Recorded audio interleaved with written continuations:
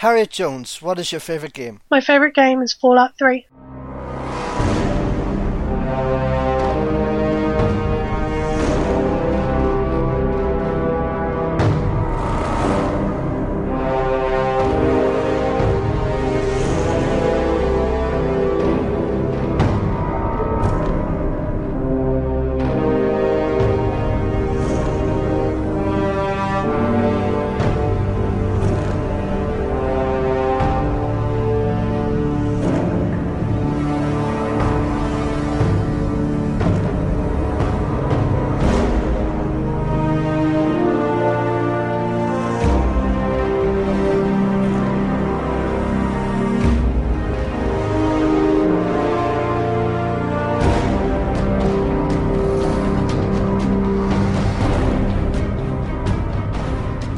Originally, I think my first experience of games was being dropped off at a crash at a shopping centre by my mum, and there was some kind of Sega system, and I played Sonic.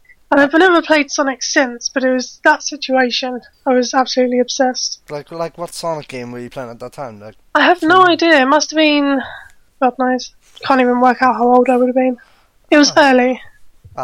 Like it was all 2D and 2D must have surely around the Sega Mega Drive time, so anywhere between Sonic 1 and 3, somewhere within that ballpark anyways. Something like that, yeah. Yeah, I mean, further down the line, like, what was the first time games like became part of home life, let's say? Well, my first console, I did particularly well in my exams to get into secondary school or high school, and I was rewarded with a PlayStation. And I saved up for God knows how long, and bought Final Fantasy VIII, and I was absolutely in love. So further down the line, after the PlayStation 1, like what was your kind of gaming life like then, post PlayStation 1? It was fairly limited. I mean, I've done consoles out of sort of chronological order. So I remember doing my GCSEs, and after exams we'd all come back to mine and play on the N64 and play GoldenEye. Right. And then around the same sort of time, a friend of mine had a GameCube and introduced me to Eternal Darkness. And I loved it so much I went out and bought my own GameCube, and it's the only game I have. So that was the only game you got for your GameCube? Yeah. Oh wow! Well, I can honestly attest to that with my DS and Nintendogs. So, you know, like what was that like for you then? The GameCube era. It was more. Well, I mean, I limited myself because I had other consoles, and frankly, funding my Final Fantasy obsession took most of it. But Eternal Darkness, it was. I don't know, it was around the same time I was playing a lot of Silent Hill, and it was different and it was historical. And that is the main thing that follows me throughout gaming, is I'm a massive history nerd, and I love alternate history. And so something like Eternal Darkness that completely messes with pockets of history was really interesting. Especially when it's a game that very much breaks the fourth wall every so often as well. Yeah. Like, how did you find that element, especially considering like there's games that have really done it very well. Like for me, Metal Gear sticks out in mind, but Eternal Darkness is certainly another game that does it very well. How do you mean? Like I know that there was glitches in that game that made you think like the GameCube was crashing or something. I kind of. Oh yeah, that kind of thing. Yeah. The sanity effects. Yes. I found them amazing, frankly. This was back when I still had one of the big CRT TVs. So things like the mute function coming up, and I was like, oh no, the TV's broken, and it really wasn't. Or a fly would go across the screen, or you'd walk into a room and your head would fall off, or you'd start sinking into the ground. It was very different. I can only imagine, especially playing something like Eternal Darkness. But like you mentioned as well, you were playing a lot of Silent Hill back then, and like I would say around that time would be 2 or 3, right? Yeah, I got completely sucked into 2, and then very quickly fell in with 3 as well, and 4, but not to the same sort of extent. I take it from those kind of experiences that you were very much big horror aficionado, so to speak. Sort of. It's weird because I'm not very good with anything scary. I jump at everything. I will jump in films where nothing is happening, and there'll just be a loud noise. And I don't know. It was because Silent Hill wasn't just scary. It was playing with your mind and the character's mind. So other people would be like, "Oh, they look like monsters to you," because it isn't what's actually happening. It appears at least that it's all in the mind of the character. Is there anything horror related, so to speak, that you've played recently that kind of sticks out for you? I think for most people it would be PT, but I don't know if you have a PS4 at all. No, I don't, which is a huge annoyance in my life because there's so many things I want to play. I haven't really played anything horror in a long, long time.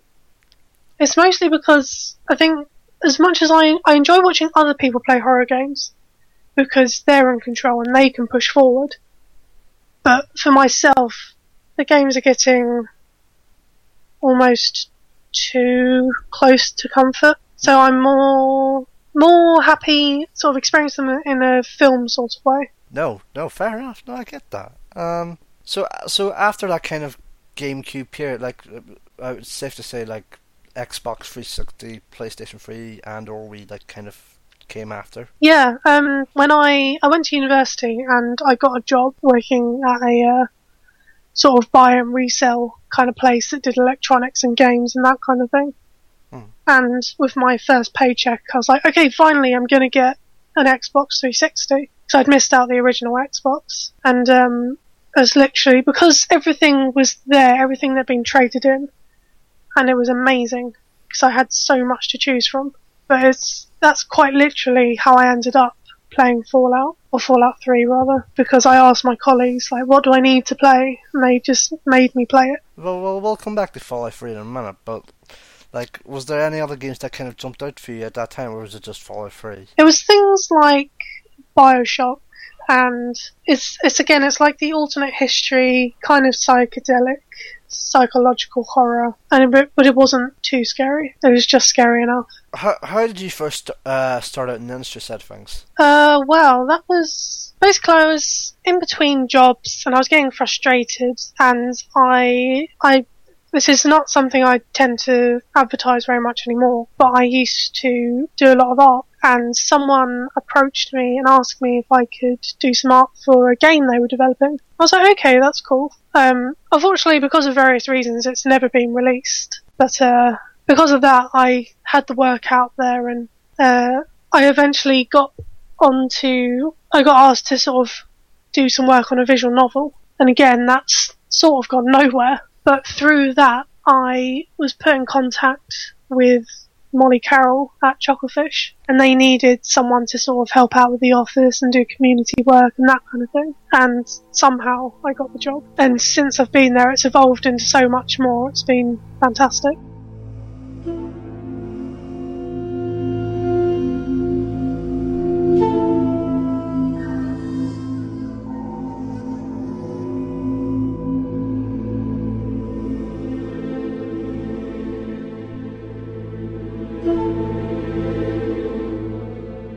Let's get into your favourite game, Fallout 3. So, like, before Fallout 3, like, did you have, like, any Fallout or Bethesda experience, like, before Fallout 3? No, I think, if I remember correctly, at the time, Bethesda was completely unknown to me. I mean, back then, I just played games. I wasn't super into what studios were doing them, and I didn't know who was good and who was bad. But when I got Fallout 3, it was completely new. Okay, so Fallout 3 was more or less your first... It was a clean slate. It was your first experience with Fallout and with a Bethesda game, basically. Yeah, I think so. After, like, we'll jump into Fallout proper, but or Fallout 3 proper in a second, but, like, after playing Fallout 3, like, did you go and play other Fallout games in the series? Like, obviously you've meant, like, you're a big fan of New Vegas as well. And yes, I've been playing it a lot.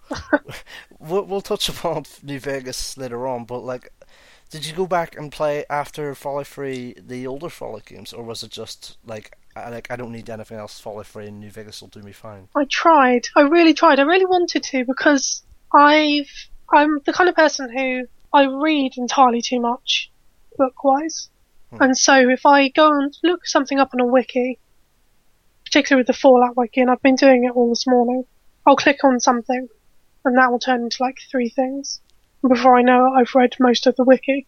And I've read so much about the previous games that I just had to play them. But it's kind of, they're clunky, and I had this problem with Final Fantasy VII. I couldn't get my head past the graphics. And it didn't seem a good use of my time considering the amount of games coming out now that I don't play. No, I have that same issue with Final Fantasy VII, and I had that issue as well with the original Metal Gear Solid, which is kind of weird to say, considering Metal Gear Solid is one of my favourite series, but I started out playing with MGS2, and I never fully played MGS1 until 6 years ago. And this is going to be a story you'll hear a lot more from me throughout the season. But so I'll leave that for another day then, for another episode. But you start up Fallout 3, you get the whole war never ends spiel from Ron Perlman. Like, what was that like for you? Like, just seeing that for the first time, like as you're getting introduced into the world of Fallout and the whole no pun intended, fallout from the whole nuclear war all happening. It was kind of fantastic because how it starts, you're a baby and you think everything's great. You live in a vault, but that's it. And obviously there's Butch, and he's being a bit of a dick, and you kind of deal with teenage drama, and you take your tests, and then your dad goes. And I love Liam Neeson, so that was just an extra amazing element for me. So I was like, no, I must follow Dad, he's amazing. And when you first step out and everything is decimated, but there's still life, I couldn't quite wrap my head around it. I'm like going to Megaton, and there's people who've made their lives despite everything that's happened. And they all had their own stories and intricacies. It just completely sucked me in. Talk of your experience of creating your brand new character, because like how did you how did your character come out, basically, if you can remember first time anyways? I take the same sort of approach with any time I can create a character, because I do the same in Dragon Age, and I will try and model them as much on myself as possible, because it's a rare time when I can do something like that, so I'll make the most of it. So the moment I can, I'll find some glasses, because I wear glasses, and I'll make their stats so they won't be particularly strong or fast, but they can talk the way out of a situation quite easily. So basically a talkative character, that resembles you. Okay, that's more or less me with, well, most games. There's certain games that I won't create myself on, like Mass Effect. That will always be femship for me. Otherwise, I'll try and create as much as I can around me. But for games like Mass Effect, always femship. Always femship. I did love Mass Effect for the amount of options you had. Yeah. Is there anything where I can sort of self-insert into a world I absolutely love? Like growing up in the vault, like you said, you were following your dad around, like crawling, like from ADB in that little room from your little pen through to the other side of the room, and then there was your birthday, and you're given your first Pip-Boy, and then you have to take the goat with Butch and the tunnel snakes all hanging around outside, because hey, tunnel snakes rule. Tunnel snakes do rule. Tunnel snakes rule. We're the tunnel snakes. That's us. And we rule. Tunnel snakes rule. We're the tunnel snakes. That's us. And we rule. Did you take your goat test, or did you skip it? And if you took it, like, what were your results? I do remember taking it, and I can't remember the exact results because this was quite a long time ago that I first played it. But I remember it was something that I wasn't happy with. And I spoke to the instructor, and I was like, this isn't right. They're like, well, you can retake it, or I think you could pass a speech check or something, and you could sort of alter the results. And ultimately, it didn't really have a huge effect, but it bothered me. I remember that much. No, I think so. I've up until this past June, for reasons that'll become clear in a second, but like, I've not played a great deal of Fallout 3. Like, I've played bits and bobs of it, like, in and out over the past, how long ago was Fallout 3 out? 7 years, so, I've played bits and bobs of it over this past 7 years, but, like, those are, I would say, 3 or 4 hours at a time. Like, never more than that. Like, I tried getting in the past, but I don't know. I can't remember what was stopping me, but I think it was more work and the kind of backlog I had at the time. I didn't know if I could really afford myself that kind of luxury to, get into a game like Fallout 3 at that time. So when Fallout 4 was announced in June, just before E3, I went back and played a lot of Fallout 3 and to a lesser extent Skyrim, just to kind of re-immerse myself again with Bethesda's RPGs, because like, although I had not spent a lot of time with Fallout 3 up until like the announcement, I'd played somewhere within the region of 15 to 20 hours of Skyrim, and only 15 to 20. Oh, I know. It's pitiful for a Bethesda game, I realise, but that is also the most I've actually spent with a Bethesda game. But after the announcement, I knew I had to push through, so I played it for up to 15 odd hours, 11 to 15 odd hours, which is a lot more than, like I said, for the 3 or 4 hour stints I was playing previously. And I'm trying to think. 11 to 15 hours, and I was playing all that up through to either the week before or the day of Bethesda's E3 press conference. But I think it was the week actually before, and I was so determined to try and at least get the main story done. Anything after that was secondary. And I've still yet to finish that main story, to my eternal shame, even though I've put in a lot of hours and a lot more than I did previously. To be fair, it is quite a hefty story. It is. Yeah. I mean, the reasons you were stating is exactly the same reason why I started playing New Vegas. As I'd bought it in a Steam sale, but I'd never played it, and a friend of mine from university was going, "Come on, play it, it's so good." And I tried several times, I just could not get into it, because I was like, but it's different, and it's not Fallout 3, and I can't go to Washington and arse around the Capitol. And as I've been documenting quite frequently on Twitter, I've completely fallen in love. Like I said earlier, we'll come back to New Vegas proper in a while, but coming back on the Fallout 3, and to more or less start of the game, when you exit Vault 101, like Liam Neeson's gone missing basically, and opening the vault door and having that sun, having more or less daylight hit your face for the first time, in your life, I've had someone say to me it's certainly one of the most iconic moments of the last generation, and I'd certainly agree with that. I'd absolutely agree with that.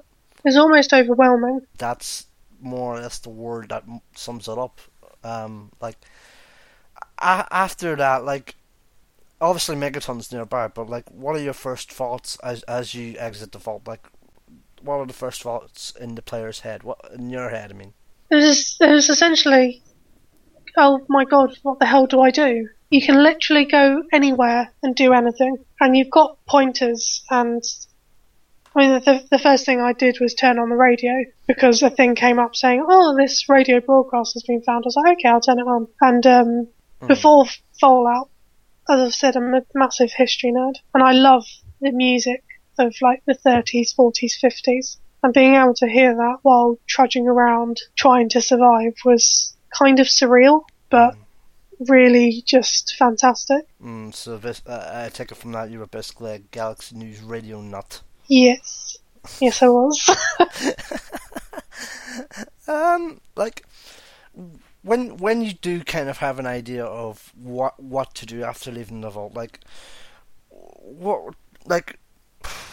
like Washington is a very vast world. Like you could go anywhere from that point. Like you could even put Megaton to one side. Although, like for me, it's like playing the first time. Like I'd actually found Megaton just by chance. I didn't really know how much of a influence it would have in the story. But like when I first entered Megaton, like it was a really it was a shanty town. It was a shanty town. And that's like a really good introduction to the Fallout world almost, because people are making do. And obviously later you find bigger cities and towns, and people have got a more normalised life compared to, well, they're trying to get back to pre-war existence. But Megaton is literally chaos, but it's existing on chaos.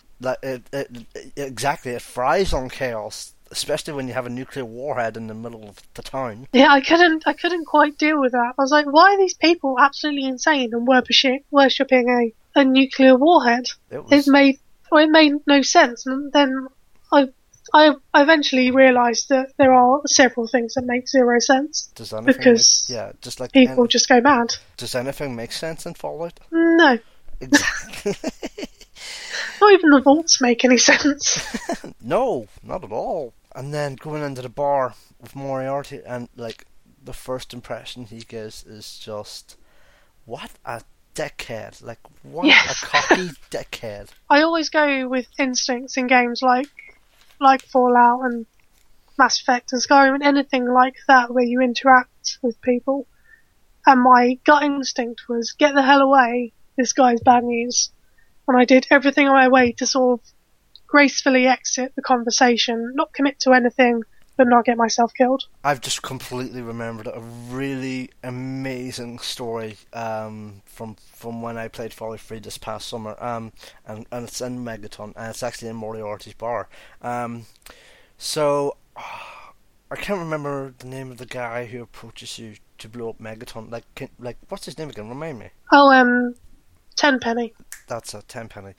And he's sitting in the bar, and he gives you the choice of blowing up Megaton, and like you're obviously sitting there just like pondering like what to do, like whether to blow it up, whether or not to blow it up. And there's the mayor of Megaton, I've warned him that this guy's here to say, hey, I've just been offered by this guy to blow up Megaton with the nuclear warhead. I think you should go and arrest him. Like, yeah, okay, I'm on that. So I go into the bar. Oh god, what happened? So you go into the bar. Mayor confronts Tenpenny, and like depending on the circumstances, he gets you to follow him, I think.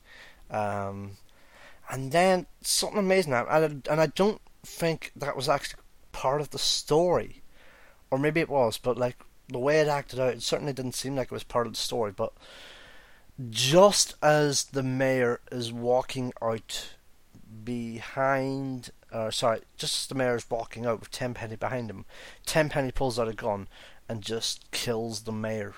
I can't remember if that was already part of the story, if that was going to happen anyways, but it was, I was amazed just at that happening. Obviously all hell breaks loose and you have to kill him right then and there, but just that happening just caught me out. And like I think the underlying tone of that is that expect everything in Fallout 3, including all the surprises, essentially. But anyways, the all-important question, did you blow up Megaton? No. I go out of my way to help people in these games. I don't know why, because it's not particularly something I do personally.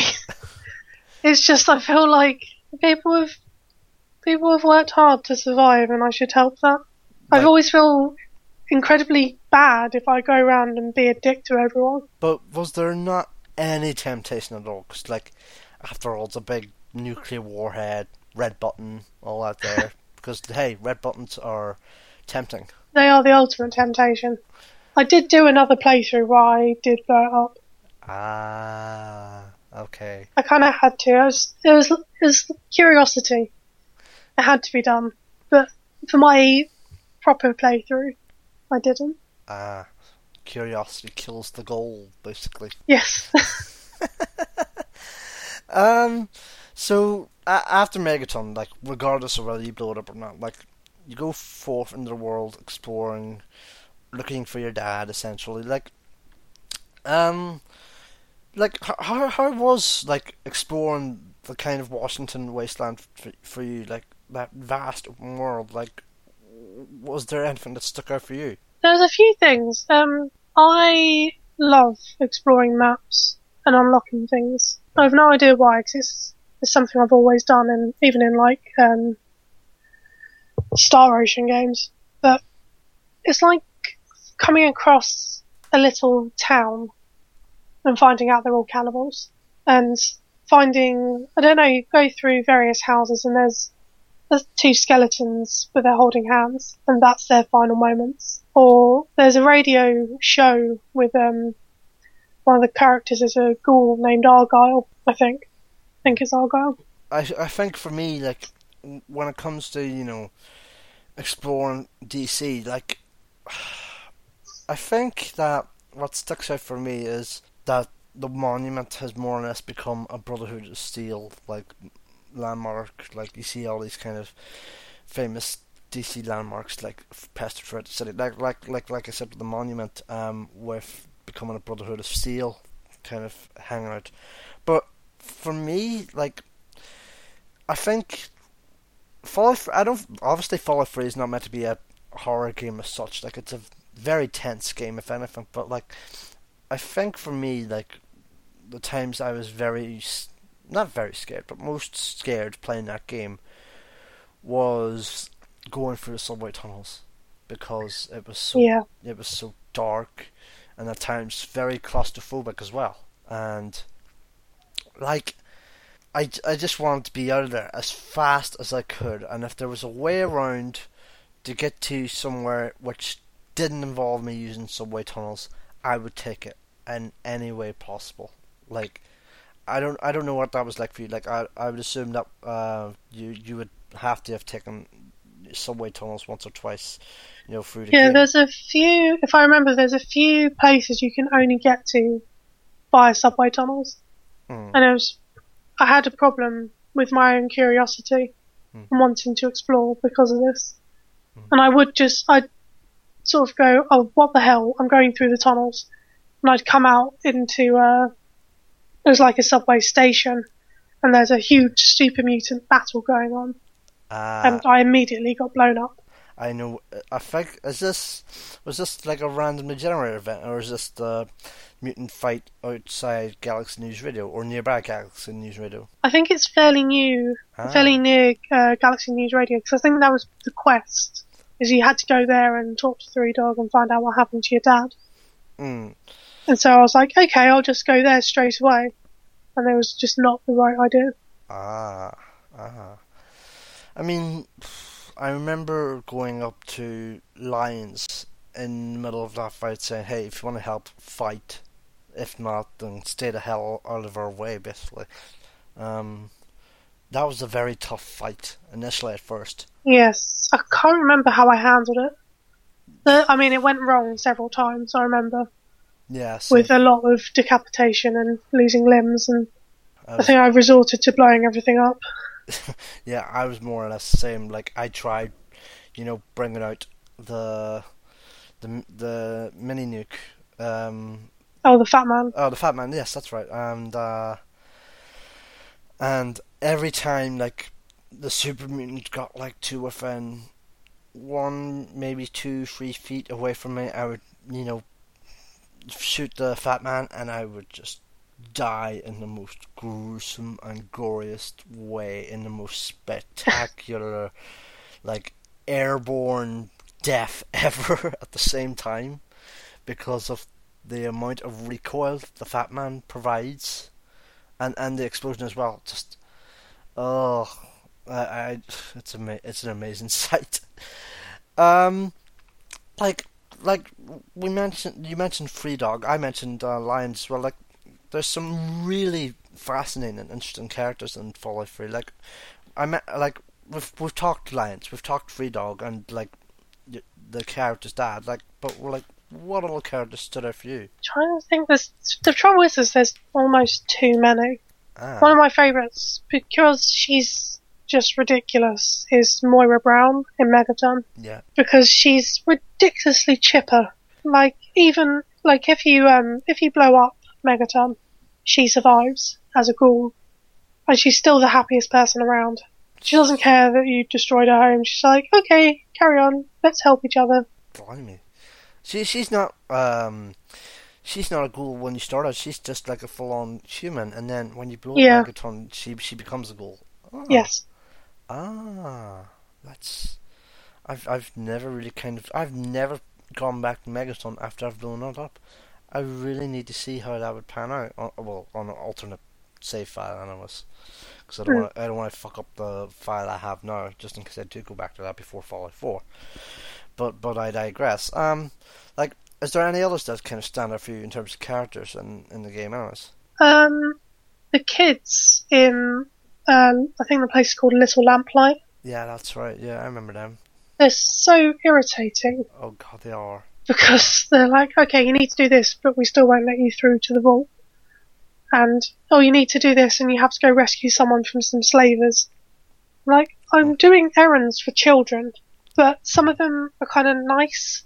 There's a few key characters who've got the positions of power, and they're annoying. But then you'll be walking around, and a little girl will just start talking to you. It's like, okay, this is really surreal that even kids are somehow getting by on their own because there's no adults. Because they kick adults out, and they've got their own society. And it's almost bizarre.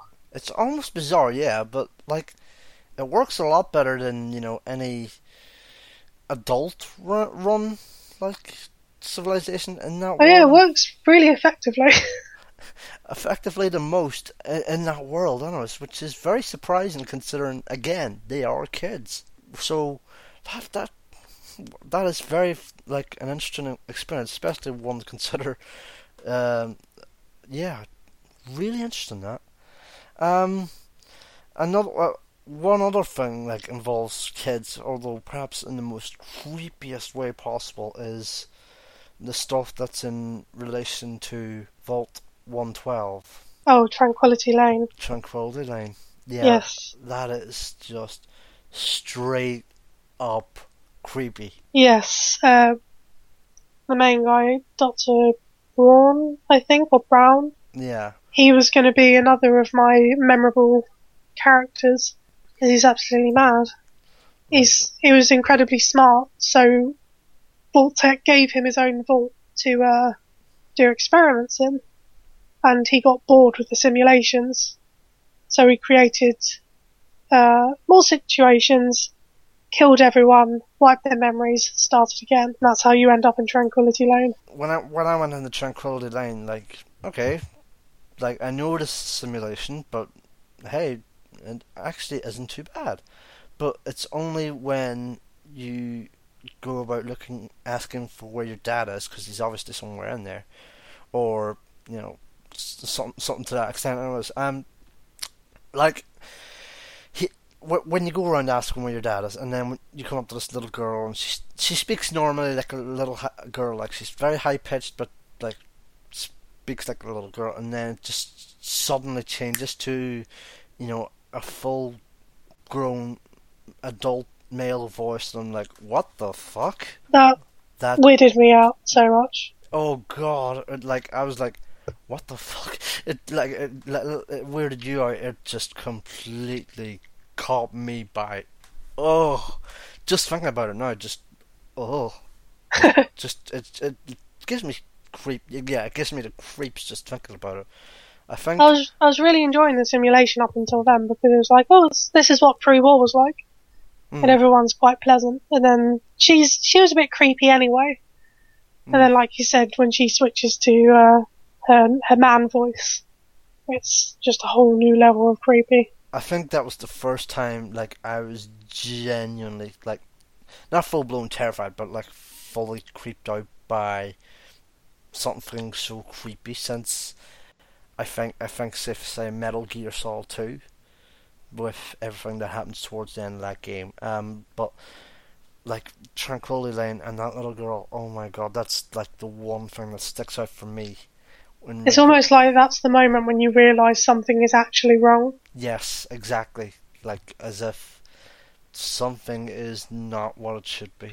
For Tranquility Lane, like, and the end game is like you can either start the war with the Chinese, or oh god, what was the other option you could do with Tranquility Lane, or to bring that to an end? Like it was just kill. There's a hidden. You can kill everyone.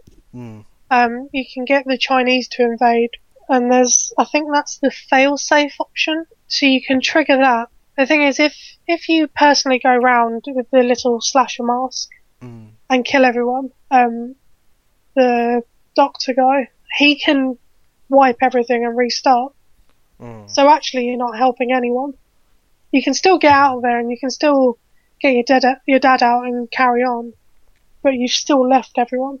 Or there's a fail-safe, and there's a woman called Old Lady Dithers, and she's the only one who's aware in the simulation of the people he's put in, and everyone thinks she's a little bit crazy. And she goes, oh, if you look properly, look in this house, there's a way to stop this. And you're like, oh, okay, I'll go investigate. And you have to click on objects in a certain pattern that mimics the music that's being played, and it brings out a panel, and that's where you can get the failsafe, kill everyone there apart from you and your dad. But the doctor, he has his own set of failsafes, so he will be there on his own forever. I was like, that's fitting. That will do. I feel okay again. Like, I think for me, I got the Chinese just to come on, so I think that was the failsafe, wasn't it? Yeah, I think so, yeah. Yeah, so that's what I did. I got the Chinese and like, as well as Tranquility Lane, like, and earlier in the game with Megaton, like, what were the standout quests in that game for you that kind of stood out? I think it's the ones when you're in DC. Like, there's the Lincoln Memorial has been taken over, and I can't remember if it's slavers or just another group, but you have to sort of blag your way in, and you can steal a couple of things that are relevant to another quest. But I was treating DC almost like a sightseeing tour because I'd never been. I was like, okay, Lincoln Memorial, I'll go see that. And I wanted to just stroll on up, and they wouldn't let me. I was like, well, what do? I need to get in good with these guys, and then I can actually go look at things. But I don't think that actually worked. I ended up having to kill all of them, and then I could go look at Lincoln. How did you find, like, you said yourself you tried getting into the older games, like, but those were more strategy driven, but this is obviously, you know, Bethesda and the template they've brought on from Oblivion. So, like, how did you find that kind of third person exploration in the game, added on top of that with VATS? Funny thing about VATS, I spent a huge, way more than I care to admit, amount of time in that game without realising VATS was a thing. Oh. I had no idea, and when I found out, I was kicking myself because it made things so much more simple.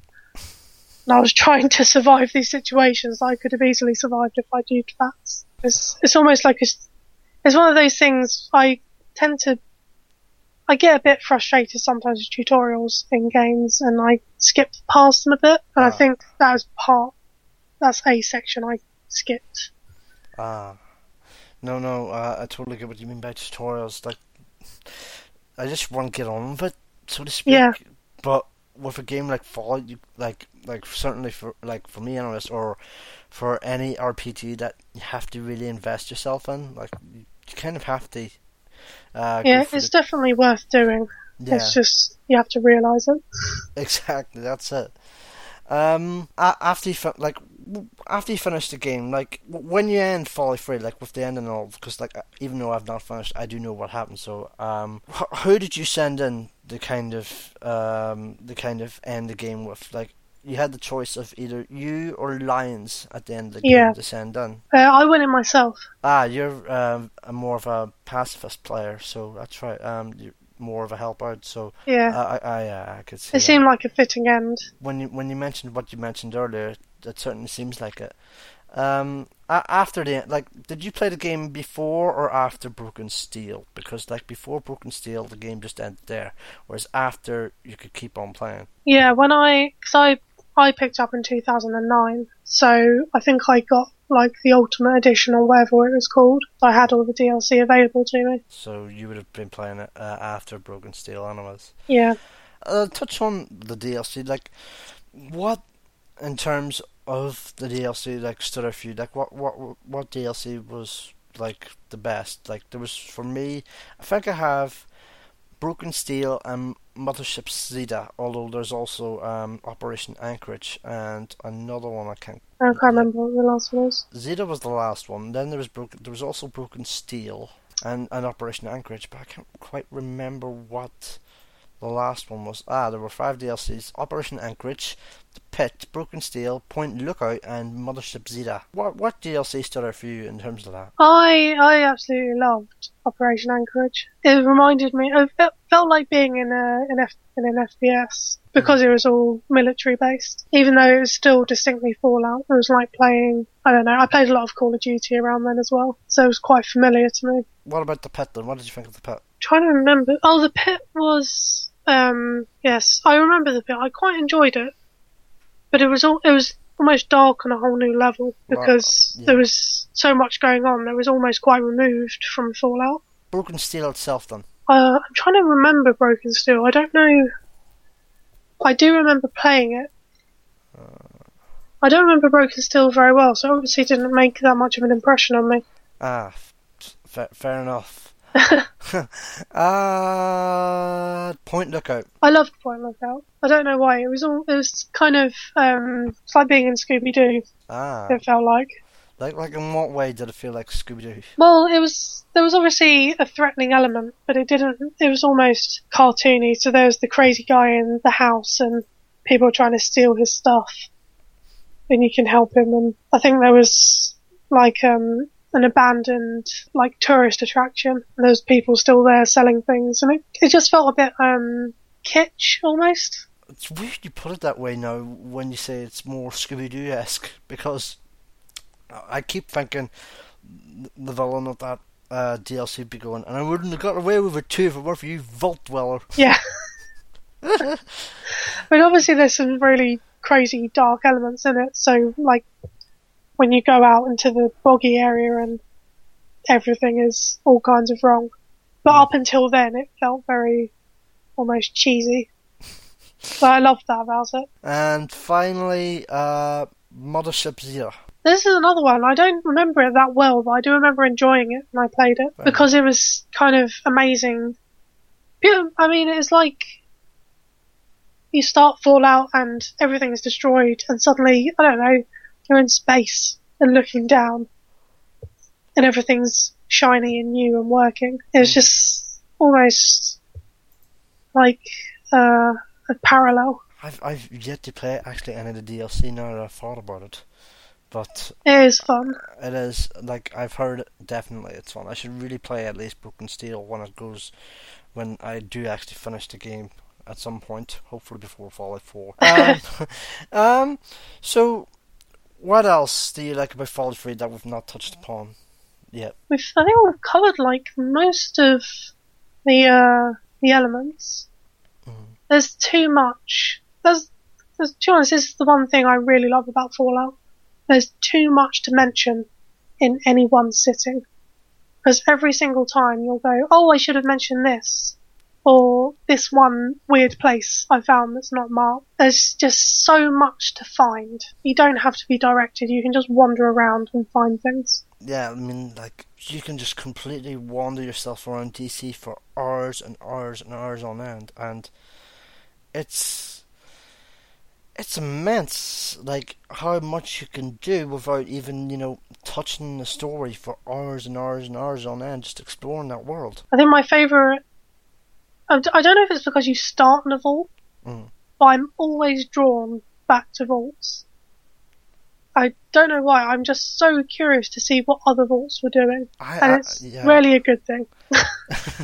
I had that curiosity myself as well. Like for about obviously there's Vault 112, Tranquility Lane, but like it's Vault 101 that really stands out when you go back to that.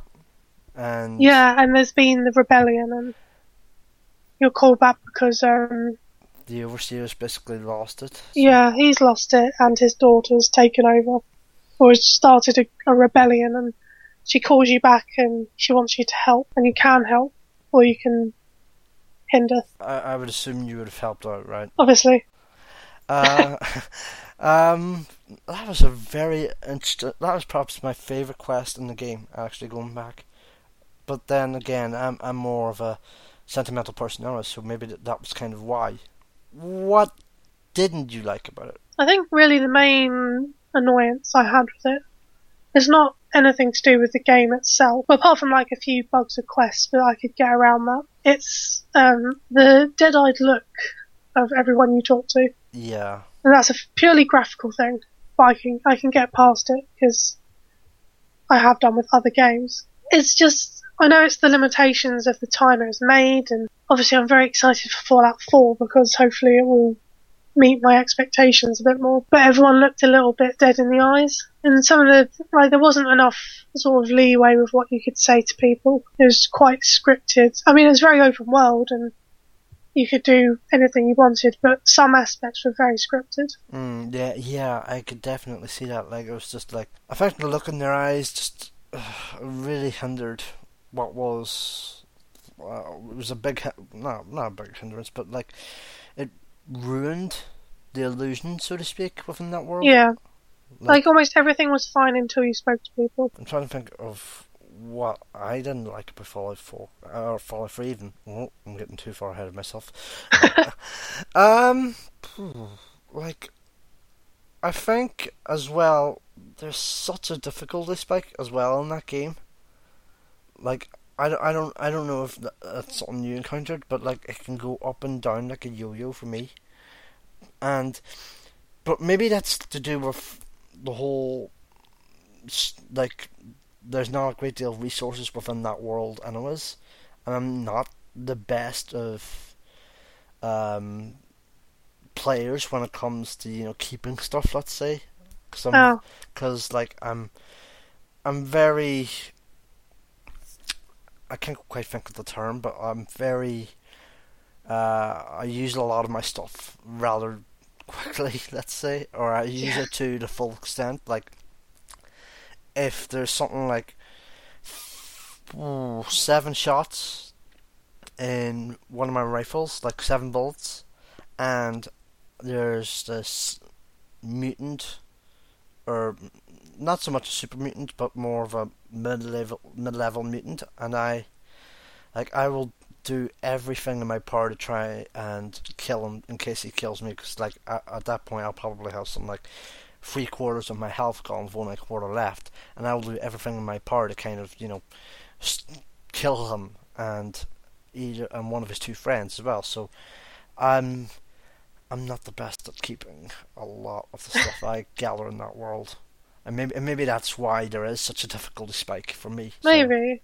I don't personally have that kind of problem, but I do tend to hoard, which gets annoying obviously when I go over my inventory limit. I never, in that sort of situation, so if there's, like you said, a couple of super mutants, if I've only got a little bit of health and a few bullets, I will absolutely turn around and peg it in the opposite direction, and then come back later. So I couldn't deal with having no defense at all. So I'd rather keep those 7 bullets. I can honestly see what you mean, but at the same time, I'm someone who likes to try and face them head on, even if that means I'm going to be using a lot of stuff to try and kill them. I think that's actually one of another great things of Fallout 3. It adapts to different play styles, animus. Yeah, you're quite free to play how it suits you. And I think that's probably why it's been quite popular. And obviously with the announcement of 4, there was a lot of people excited. So it's definitely made an impression on people. Especially when 4 seems a lot more natural of a shooter now, because like with Fallout 3 is a shooter. Like it's competent, but like trying to play it as a straight up shooter just doesn't really feel like a natural FPS. Whereas with Fallout 4, at least certainly from what we've seen so far, it looks a lot more natural. It looks a lot more fluid. It looks like they've put a lot of work into the combat, which I'm excited about. Let's touch upon New Vegas then, because like I can probably guess you've been desperate to talk about this one as well. Like you mentioned how you got into New Vegas, but like when Fallout 4 was announced earlier this year, like I brought out from my shed, because like in the shed that's here behind my house, like I have a container of games from last generation, and I had to pull out New Vegas and Skyrim out of the small like box that I have for like small container of games that I have in that shed to bring them into the house to play Fallout, New Vegas, Skyrim, and Fallout 3 was already on my Xbox 360 through digital copy, so I didn't really need to do anything on that front. But whereas I've played Fallout 3 for multiple hours, be it combined, plus the 11 to 15 hour stint I talked about during or before E3, to my absolute eternal shame, I bought Fallout New Vegas for Christmas a few years ago for 20 quid.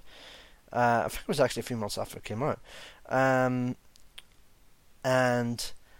I only ever played, and I'm quite ashamed to say this, only 10 minutes. Yeah, and I had the same problem. Yeah, just... I need to play more of that game. I absolutely have to play more of that game. I think the issue I had is I knew how much I enjoyed 3, and it didn't immediately, it didn't immediately draw me in. It wasn't so much it didn't immediately draw me in, it was just...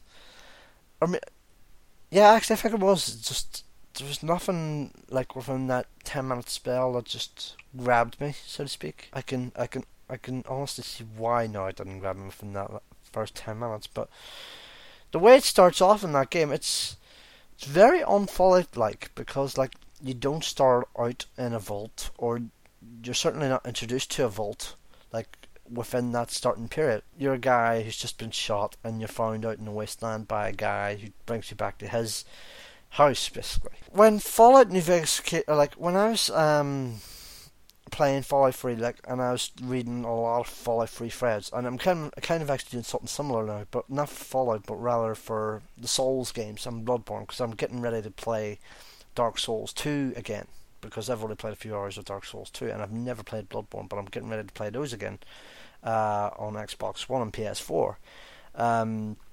After I finish up editing this series of my favourite game. But I was reading a lot of Fallout threads when I was playing Fallout 3 and around the time of Fallout 4's announcement on NeoGAF, and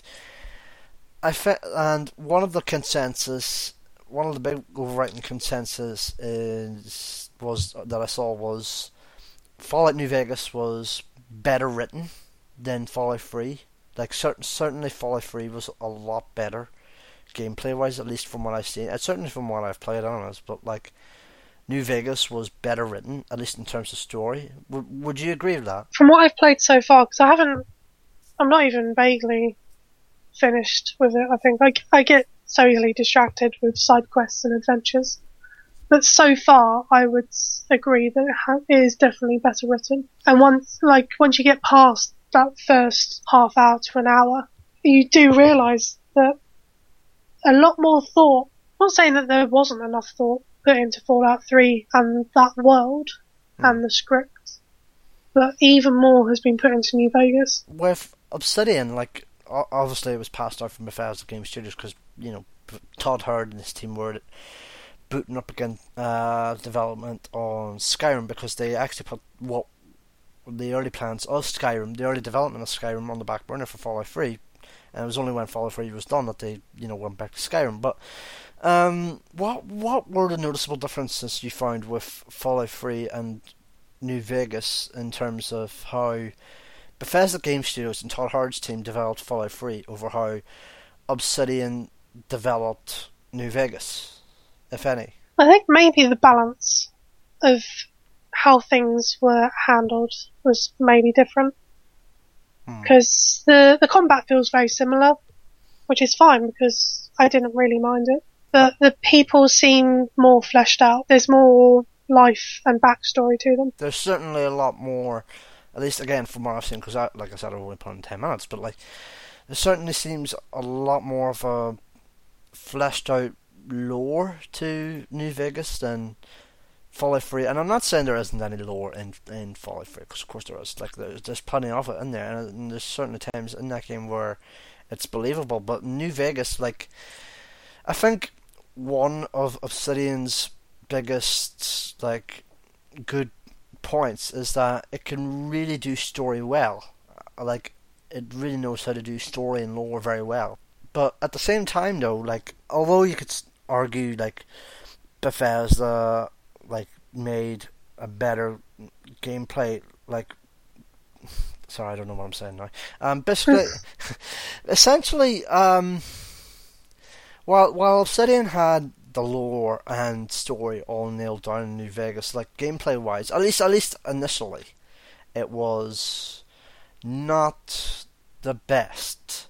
At least at the start, anyways. I think the start for Fallout 3 is a lot stronger because you're skipping forward in aspects of your life, and then you're making this big dramatic exit into the world and starting a whole new life. Whereas with New Vegas, you have you have a backstory, but you don't know it. And it does allow you to maybe sort of fill in the gaps yourself until they can be filled in for you. But it felt empty, and that's what stopped me initially from getting into it. I think I really need to play New Vegas soon. I really need to get back in there, because like I said, I've not played it a lot more than 10 minutes, and even then, I've not played it since that 10-minute period 5 years ago. I would really recommend it.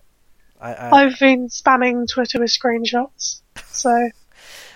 I think I need to look at your tweets, because at least that way it'll give me incentive. But at the same time, I really want to play Miyazaki games.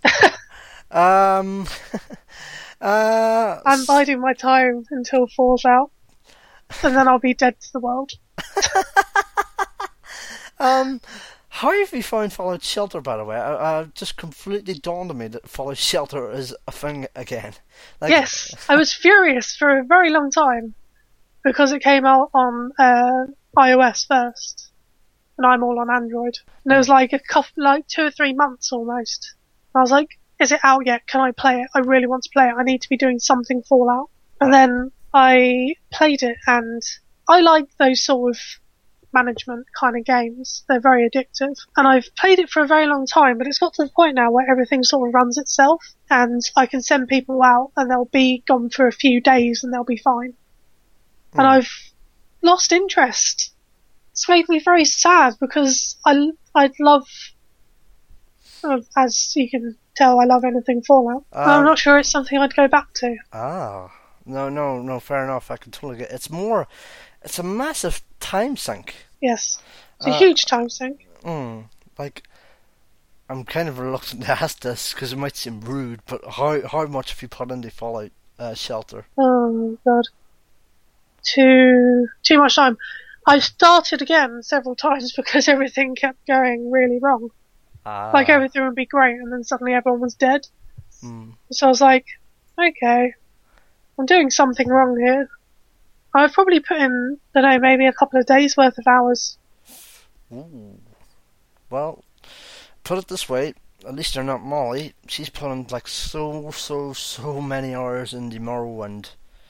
It's unspeakable. Or, well, you can probably listen to her episode again and see what she said. I can't... Molly's like she's my partner with my fandom of Fallout. Everyone else in the office are like, "Oh no, it looks terrible. It's just another Fallout." And Molly and I were just like, "I'm so happy." So with that, like, you've only played like 2 games at length with 3 in New Vegas, so I won't ask you for your top 3 Fallout games, but I will ask, like, for your top three Bethesda RPG games, like Bethesda Game Studios. So like I would say, if I had to guess, three at the top, New Vegas second, and then one of the Elder Scrolls games third. Well, the thing is, I'm kind of new to Bethesda almost, which is weird considering the kind of games they make are the kind of games I love. And it's, I don't know, I've played Fallout 3 and Skyrim and not New Vegas obviously, and Fallout Shelter. So that's kind of it. I'm looking at what else. Oh no, I've played Brink. I liked Brink. Oh, well, we can leave out Brink because that. What I mean is like the kind they're of they're RPG games. Yeah, so it'd only be Fallout 3 and Skyrim that I've played by them. I'm messing up your system. Well, systems are made to be messed with, so it's fine.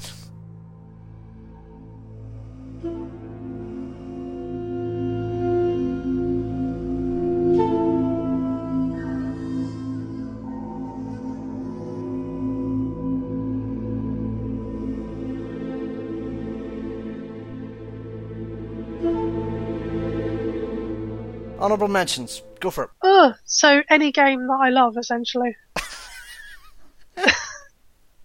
You mentioned Mass Effect. Let's start there. Mass Effect and Dragon Age, I'm huge fans of. For very different reasons. Purely for sci-fi immersion and then fantasy immersion. I love the Assassin's Creed series up to a point.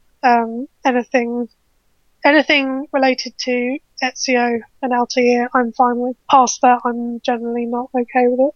No, I mean, like, I think for me, like, Assassin's Creed is basically dead to me now at this point because, like, 1 was not the best game, but there was a good foundation like laid there. 2 was great. 2 was amazing, but after 2 was amazing. But after that, it was just. I didn't really feel Brotherhood. I didn't really feel Revelations. 3 was the biggest disappointment ever. Yes. But Black Flag was quite an impressive turnaround, considering I said to myself, right, that's it.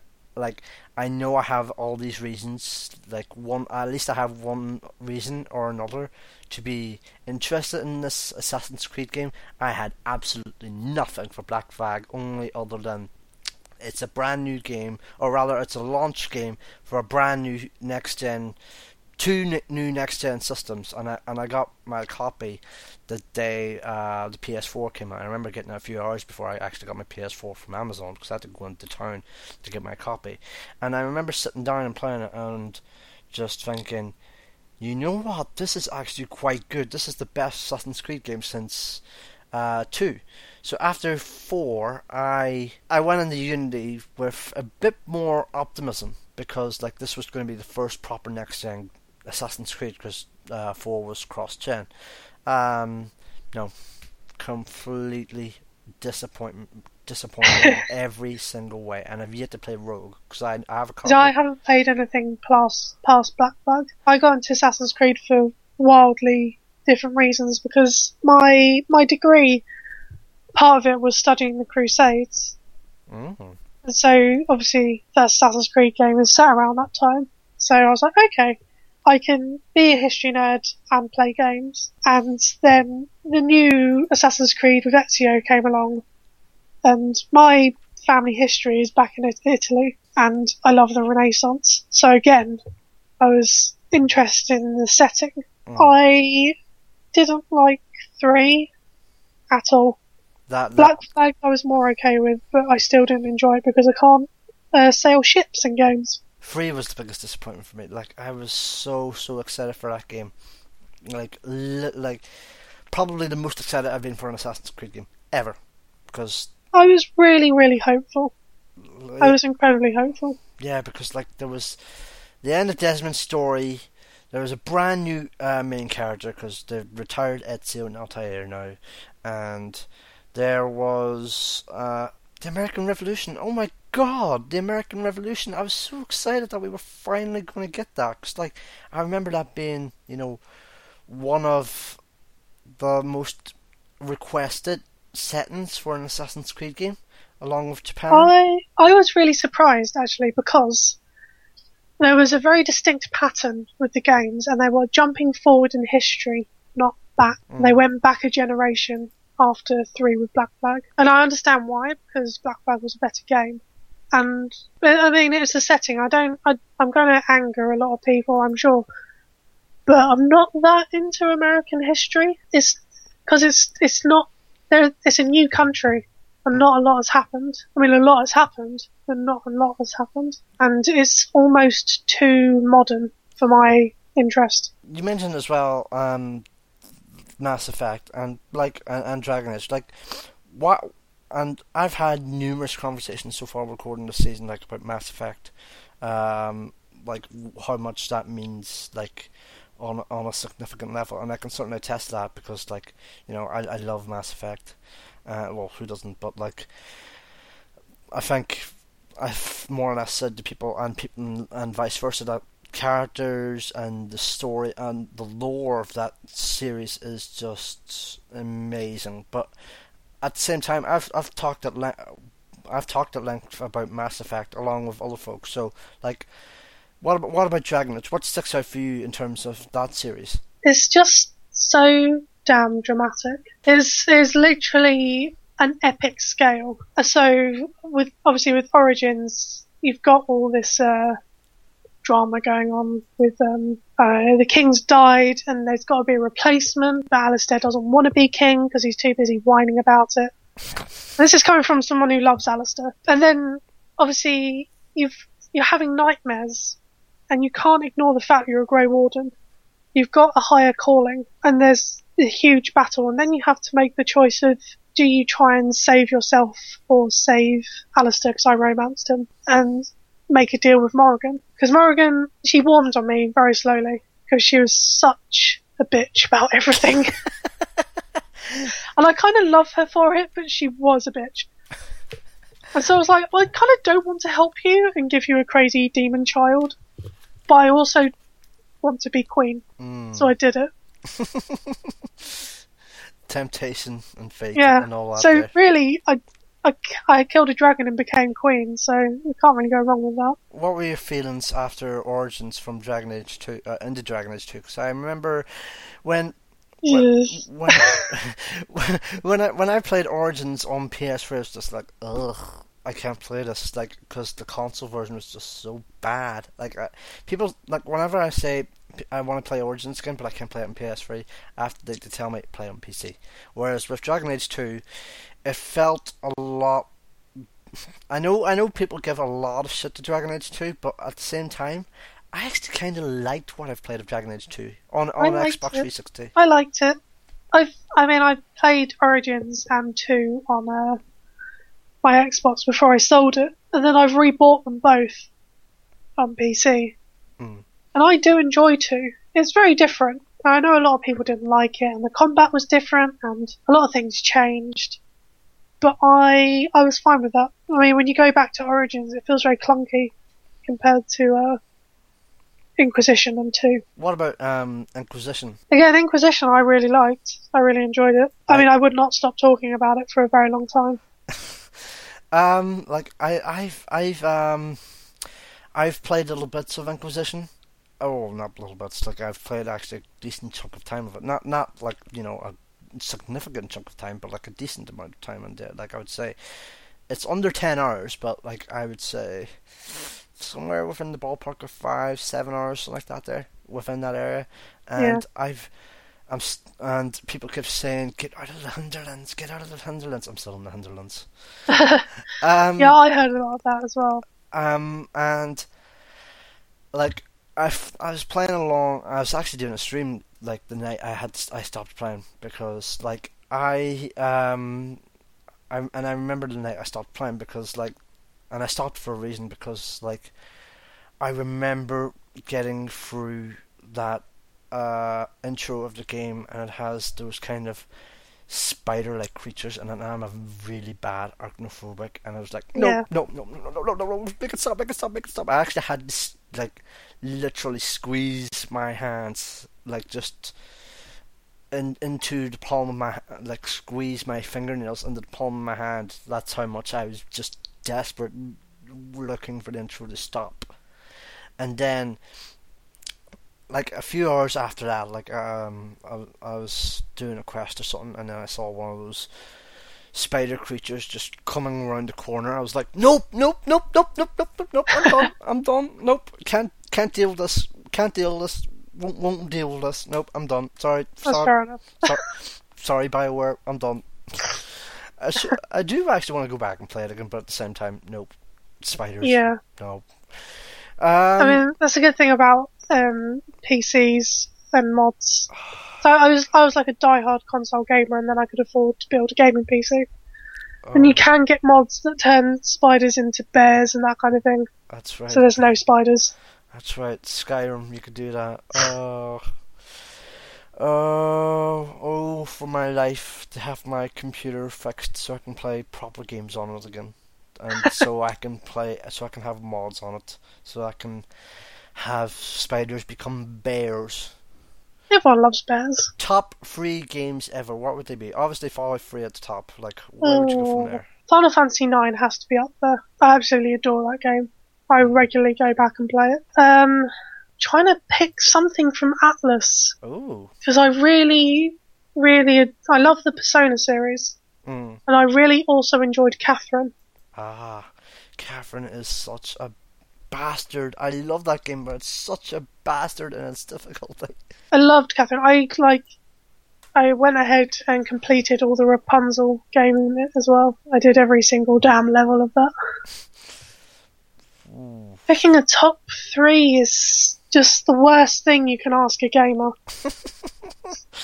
It is the worst.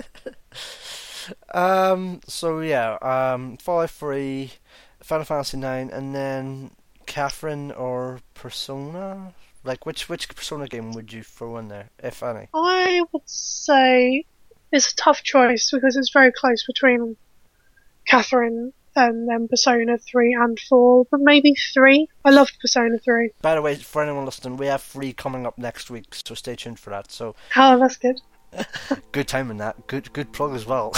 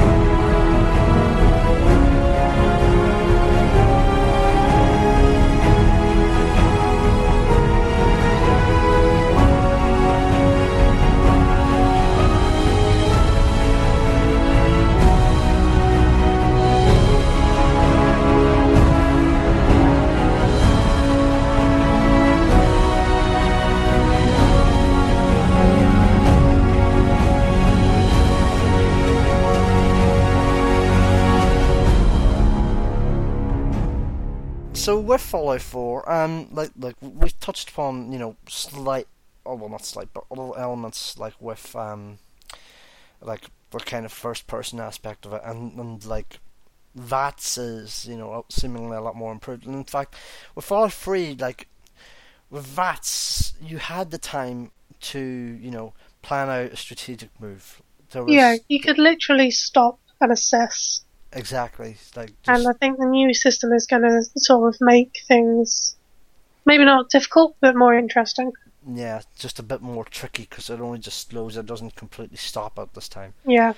But as well as that, Boston. Like, what are your thoughts on exploring Boston? Because like DC is DC, but Boston is just seemingly crawling with like possibility, at least in terms of an open world, anyways. Back when I finished Fallout 3, I was desperate to learn anything, and there was talk about possible locations for Fallout 4, and Boston came up because It's where one of the major factions is based, I think. I think it's where the Enclave is based. And I know next to nothing about Boston, apart from that's where I'll be. And I almost don't want to learn anything. That's a very interesting way to look at it. Like, I've heard of people being on media blackout for a game or something like that there. I've never known anybody to be on vacation, or not vacation blackout. I've never known anyone to be on location blackout for a game. I think it will, I can't completely promise I'll not look into Boston. But it's, like, I didn't know much about Washington, really. It wasn't anywhere on my radar of, like, places I'd like to travel, so I never looked into it. And sort of finding things, and then going back and going, oh, is this real? Is this a real thing, or is this, like, exclusive to the game? That was interesting for me. And I think I will probably do the same for 4 and Boston, because people have already been mentioning, like, landmarks. So I'd rather see sort of the in-game version and then the actual version. No, that's actually a good reason there. I'm actually kind of tempted to do something similar. It's like a discovery thing. Exactly.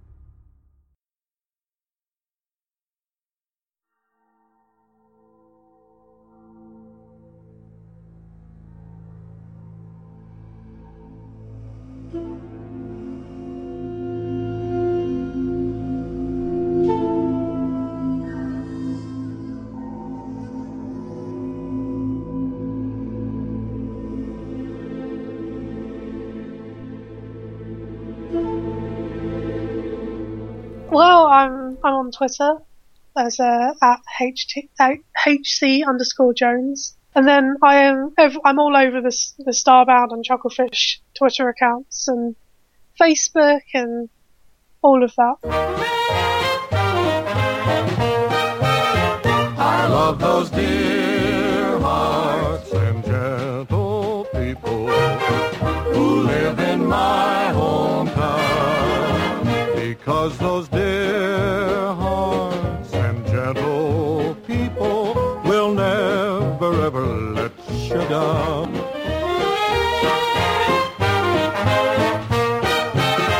They read the good book from Friday till Monday.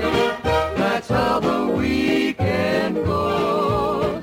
I've got a dream house I'll build there one day, with picket fence and rambling rose. I feel so welcome each time that I return, that my happy heart keeps laughing like a clown. Like a clown. I love those dear hearts and gentle people who live and love in my hometown. In my hometown. Those dear hearts and gentle people who live in my